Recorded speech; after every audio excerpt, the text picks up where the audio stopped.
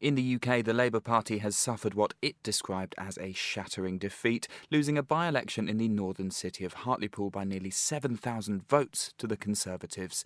Jill Mortimer will be pleased, as she became the first Conservative to win the constituency since it was set up in 1974. But what does all of this mean for the Labour leader, Sir Keir Starmer, and the left that's been left behind? And we'll be checking in with our man in the Big Apple, Henry Rees Sheridan, who's prattling on about plastic bags and perhaps a more serious point about how the pandemic is affecting the environment. Plus, as Washingtonian Media's CEO Kathy Merrill weighs in on the importance of offices, we'll be discussing the way to work and the advantages of having an office culture. Spoiler alert, we're not remotely interested. Monocle's editors tackle these topics today on the late edition here on Monocle 24.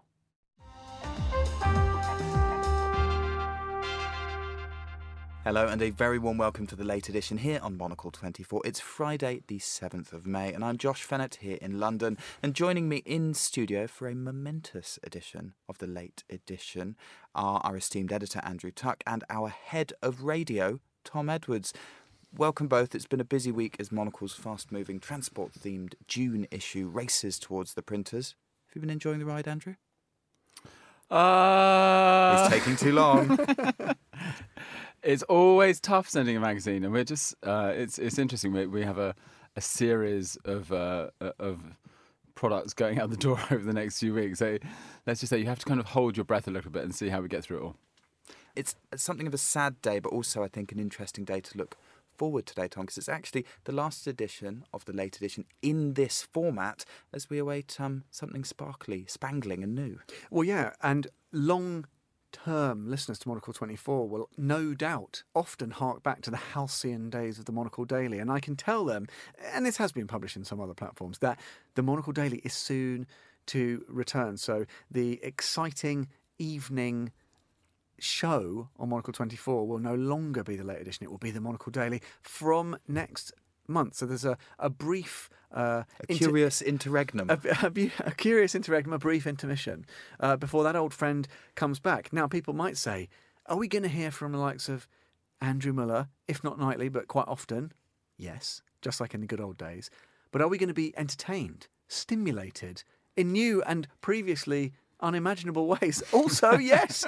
So it's going to be like seeing an old friend, but who's done something crazy, maybe a new haircut or something like that. So the familiar and the innovative, and it's coming soon. Andrew Muller is both old and has a new haircut, so you've given away the he's really, there. I don't know how innovative he is. He still dresses like some sort of strange 1950s Australian cowboy. However, the man can present a topical news programme, so he'll be let loose on it most evenings. Can't he just? Andrew, you looking forward to a couple of late nights in the office? I can't wait to be stimulated by Andrew Miller. That sounds a threat. Moving hastily on, we're going to start proceedings with some politics from right here in the UK and a somewhat parochial story by Monocle standards, but bear with us. It's a by-election result in the city of Hartlepool. UK Prime Minister Boris Johnson has talked about erecting a blue wall of Conservative seats in the former Labour heartland in the north of England, and despite some misgivings about his leadership, an election on Thursday seems to confirm a swing in opinion towards his party. Jill Mortimer, also a farmer, it says here in the script, becomes Hartlepool's first ever Conservative MP and the city's first female representative to boot. To set this story up a little, let's listen to Katie Ball. She's the deputy politics editor at The Spectator. She chatted to us earlier on The Globalist this morning.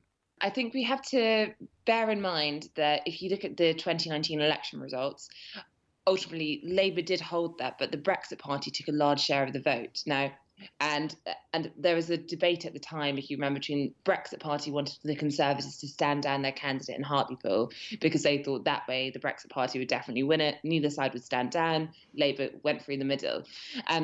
But not all Brexit Party votes are, second choice Conservative votes. And I think the fact that the Tories have won a seat that has never been Tory, has never gone blue, is clearly a sign that they are not just solidifying in terms of their red wall gains, but expanding. I think it is one of those seats, however, that in a way, although it is a historic moment for the Tory party, you can see on paper how it might have come together with the current trends. Katie Balls of The Spectator there, speaking to us on Monocle 24 a little earlier. And I've just had a text from Brenda in the northeast, who reliably informs me that Hartlepool is a town rather than a city, so I'm extremely sorry for saying that. Andrew, as important as each of the 650 seats in the Commons are, this story is really a bit of a temperature check on the opposition party, the Labour Party here in the UK. What does this crushing defeat, by the party's own admission, a shattering defeat at the polls, mean for their leader, Keir Starmer? Well, we'll have to wait and see, because there's a strange thing that the vaccination programme in the UK is delivering dividends. And so what's happening is, the economy is opening up. It's not exactly the greatest of weather, but people are outside eating again in restaurants. And in just over a week's time, you can go back indoors in bars and restaurants. And the numbers are not going up. The infection rates are not going up as this happens. So there's a sense that we're on the cusp of returning to something that looks like normality. And that is the dominant feeling, I think, for people. It's like we're doing well.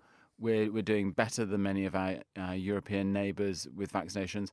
Things are going well. And for good or bad, it's the responsibility for that is pinned to one person, to Boris Johnson. Now, when things were going badly, when you saw terrible numbers at the beginning of the year, his ratings dipped, and his ratings have risen as the vaccination programme has been a success. So that is the top note, as it were, that has persuaded people, I think, a little bit how to vote. But that's not to deny the fact that I think Keir Starmer has not got the kind of cut through that you would imagine. Again, when there were terrible numbers during this pandemic, there were times when Labour was neck and neck with the Tories, even times when I think Keir Starmer was ahead of Boris Johnson in popularity. But that has fallen away as this vaccine programme has moved on. And I think also what's happened is that the Brexit stuff, which is miserable, has been drowned out by the vaccines story. And the other strange thing is, though, that none of the stories of recent weeks about gold wallpaper, the doing up of 10 Downing Street, the boho chic kind of makeover of the place has stuck. It doesn't seem to have hurt them. Which is key for wallpaper. It's got to stay up, no matter what you're paying for it. Tom, resisting the urge to draw parallels between ineffectual leader Keir Starmer and yourself, I want to talk about Boris Johnson. He's been buffeted by allegations of sleaze, calls for an inquiry into his handling of the pandemic, and subject to much scrutiny and derision, as much almost as any political figure in all of history, I would wager. But does this kind of indirect endorsement of him and his party show that there is a big diversity of opinion that's not really represented always in the newspapers? Yeah, I think it does show that. But I think it also describes something which is probably more alarming almost for Keir Starmer and his inner circle, which is that I think there's a little bit of a separation in the public mind, or in certain parts of the public, between Boris the personality versus Keir Starmer the personality, and that kind of Westminster Village dynamic, which again, it was different, but there was the same kind of thing when we had Jeremy Corbyn leading the opposition in this country, with the sort of more quotidian local political matters. I wonder whether the success of the Tories in Hartlepool isn't that much to do with an endorsement for Johnson, but rather a broader temperature take, like Andrew was saying, on the state of the nation in a more general way. And I think that's probably more alarming for Starmer. The difficulty for Labour is, what do they do? Obviously, Corbyn was a bit of a disaster at the ballot box. He had this sort of one allegedly successful election campaign when they made some gains, but they still lost handily. But obviously he was a darling of this much more radical, traditional sort of socialist wing of the party. And the clamour from that lobby will grow now that Starmer's out of touch and he's too Blairite, etc. But ultimately, Labour have electoral success, big general election success, when they can pull together not just, their traditional Labour base, the unions, the north of England, the big industrial centres, but when they can capture the broader public and represent this sort of broader church. They've only done it a couple of times, obviously immediately post World War II, when there was a very specific set of circumstances, and then most kind of atypically in the late 90s with New Labour. And so the answer for Labour to address this, what can I understand look like a bit of a terminal decline, is probably just to weather it, see out this bounce from the good vaccine rollout, etc., and consolidate under Starmer. But it's going to take quite a long time. I think Starmer's aware of that. I don't think he's troubled by that project, but I think he will be troubled, as will his advisors, by, for example, the tone in the left-leaning press, which has been pretty dire for him in response to the local elections. On the subject of decisions made in Hartlepool, I want to lean away from politics and towards the almost certainly apocryphal tale of how the town got its mascot. Are you familiar with this? I am, and that is true. It's definitely true. So, Andrew, are you familiar with that? Not at all. So, apparently, a ship many hundreds of years ago landed in Hartlepool, and the only soul aboard was a small monkey dressed in a French army uniform. And this monkey was then dutifully hung in the town centre as a Frenchman, the people of Hartlepool never having met a Frenchman before, which means that the town's football team has a mascot called Hangus the Monkey. Oh my God! How good is that? That's all. As far as I'm concerned, that's all true. Completely true. I'll be watching my phone for another text from Brenda from the Northeast correcting me on that story. But it's the last edition of the late edition, so I thought, wait, we'll throw a little whimsy in there. And fighting with the French is in the news as well, so that's fine. Next up, we're checking in with our New York correspondent, Henry Rees Sheridan. This week, he's been rummaging around on his desk for ideas to come up with something suitably noisy, disposable and capacious upon which he can base his report. This week, he's delving into the politics of plastic bags. Take it away, Henry. Affixed to the back of a cupboard door in my kitchen is a semi-cylindrical plastic cage. This is meant to contain my shopping bags. There's a big hole in the cage through which bags can be both stuffed in and pulled out like big tissues out of a big tissue box. The plastic cage contains some of my bags, but not all of my bags. Dozens of disposable shopping bags have overspilled the plastic cage and float freely in the cupboard. There's also a whole shelf in a different cupboard taken up with reusable canvas shopping bags. It's a sickening glut of bags. I don't know what's going to happen to them. Almost certainly, most of them will outlast me. I am, after all, 100% biodegradable, which is more than you can say for most of the bags. Anyway, the point is that I've got as much baggage as the next person. I'm disclosing this because I don't want you to think that the bag bashing that's about to ensue is coming from a place of sanctimony.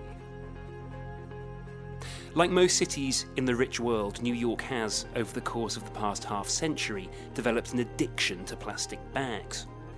But while most cities have done their best to suppress and ignore this shameful dependency, New York has elevated its plastic bags to the status of cultural icon. One New York bag in particular has garnered outsized fame. You've probably seen it in person or on screen. It's white and it has text on it that says, "Thank you, thank you, thank you, thank you, thank you, thank you, thank you." The thank yous are stacked, forming a typographic column of gratitude. All of the thank yous are written in chunky all caps. The letters that make up the top 3 thank yous and the bottom 3 thank yous are merely red outlines. But the letters that make up the middle thank you are solid red. It's unclear why this design is so compelling, but it's really captured people's imaginations.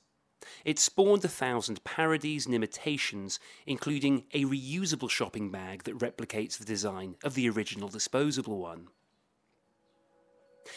There are several other famous and beloved New York plastic bag designs.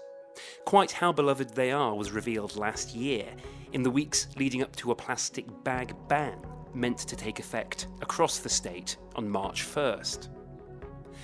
What can only be described as bag fever took hold. Even the impeccably liberal New York Times, who you would expect to be a natural enemy of the plastic bag, couldn't suppress a deeply rooted and provincial bag supremacism. On February 28th, a day before the bag ban was scheduled to come into effect, the Times ran a lavishly illustrated obituary of sorts for the, quote, many plastic bags of New York, unquote. It featured high-definition portraits of the most famous bag designs. The plastic bag ban came into effect on March 1st as planned, but enforcement of it was held up because a trade group called the Bodega and Small Business Association sued the state on the grounds that the ban was unconstitutional. Then the pandemic happened. The courts became short-staffed. Progress on the lawsuit slowed to a crawl. It was only in August of last year that the state Supreme Court struck down the lawsuit. Enforcement of the bag ban was rescheduled to begin in October of last year.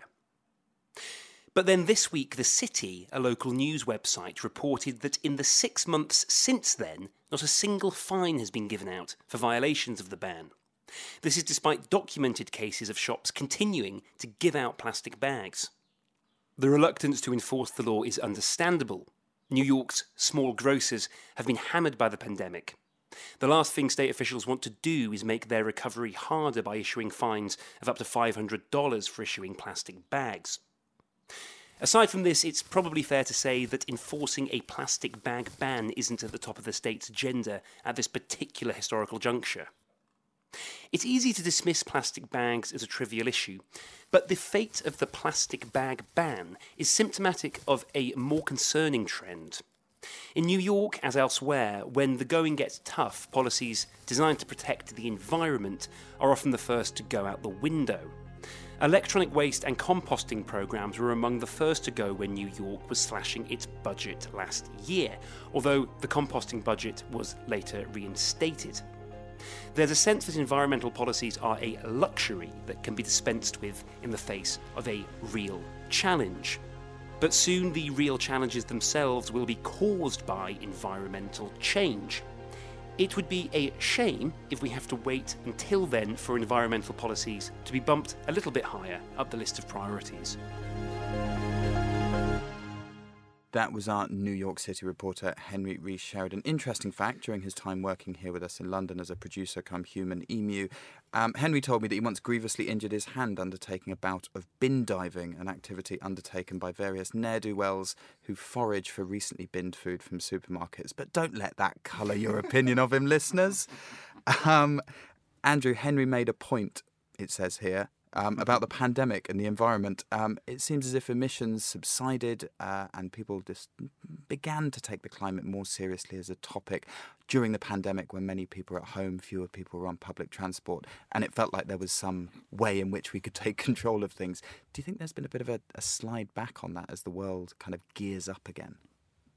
No, I don't actually. I think what's interesting is that lots of quite big decisions were taken almost while we weren't looking, certainly at the kind of the civic level, whether that's, putting in what was billed as often as as temporary bike lanes. They're not going anywhere. They're going to be permanent.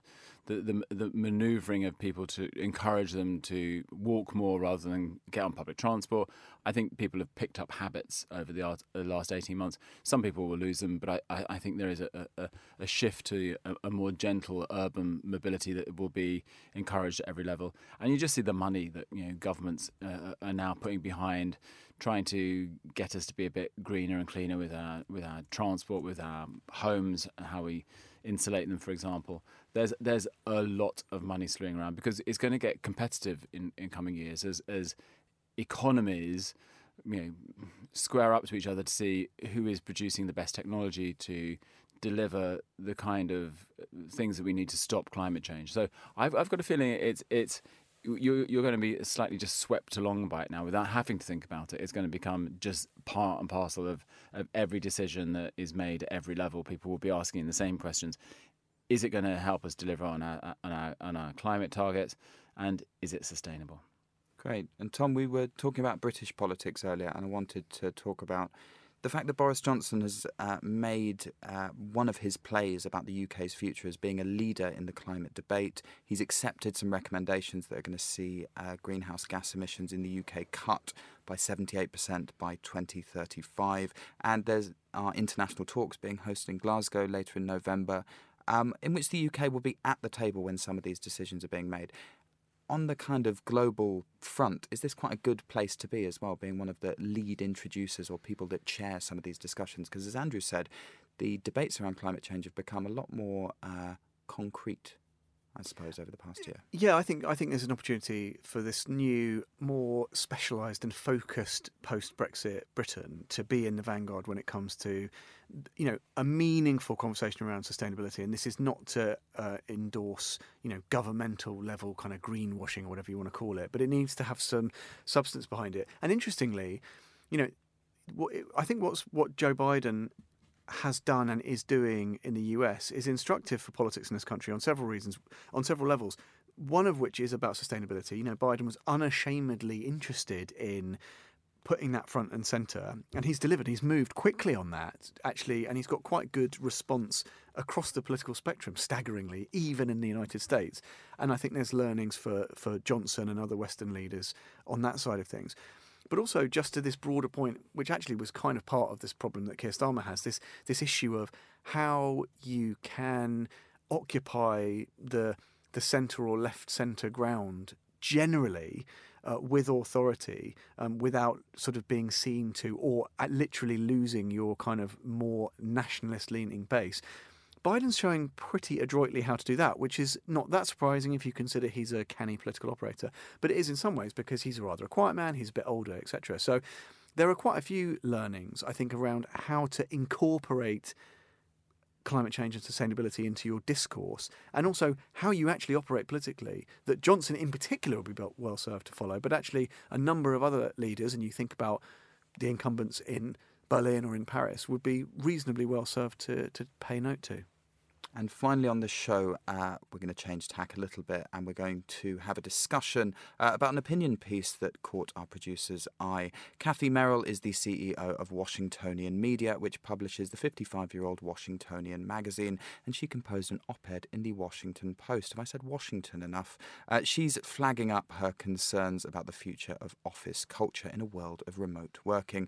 One of the things she highlights is the idea of serendipitous interactions, a shared and unspoken culture, and how creating such things on a backlit screen is a bit of a hiding to nothing.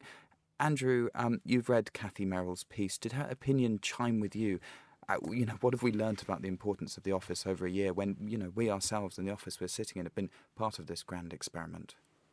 I think we've learned that you don't just go to work to do work. It's not just a place of toil and manufacture. It's all the bits in between. And as she talks about serendipity, and in fact, I've tried to pick knocks. I'd read her column. I must say, I did not steal her idea, I guarantee. But I've tried to pick up on a few of the things that happened in our office this week in the column for the Monocle Weekend edition tomorrow.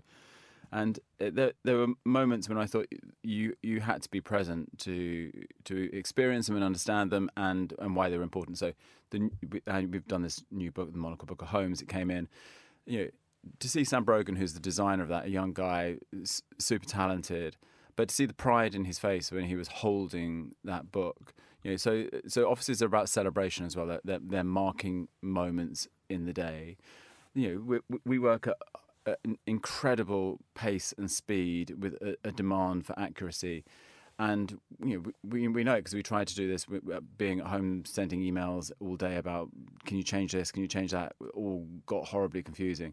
Here in an office, the number of times I've been over to our chief sub's desk this week just to say, okay, what I'd like here is, can we just, and do you think this? And suddenly all sorts of things happen in a miracle way because you just couldn't do those things at home. And I think you also look across the room and you see when people are kind of buckling a bit under too much work, or when you think actually somebody might benefit from a walk around the block. And so all those things you just don't get in the office. And, for the people who are here, there is a sense of camaraderie that kind of gets you through. And, I completely agree with that. I think it's people endlessly bang on about how, the office is dead and how they're going to be working from home in the future and they'll never go to work ever again. fine. But let's see where you're in 3 years' time, whether your career's still in a good shape, or if the people who were once your contemporaries are now your bosses. Tom, unlike Andrew, you've actually spent many years fostering a culture of fear and seething resentment at Monocle 24, though admittedly we did all have a rather nice socially distanced staff lunch today, which is a lovely thing for a company to provide. How hard is it to create this sense of camaraderie remotely? Because I know that the radio team certainly had to navigate things a little bit differently. You do need someone like Steph there behind the glass driving the desk. It's not something you can do remotely. Well, yeah, in a way that makes these decisions a lot easier, because you can't procrastinate or prevaricate, because the show quite literally must go on. If you're running a newsroom, it's a 24/7. Or stop for a month to be replaced by a different show. Exactly, in that case.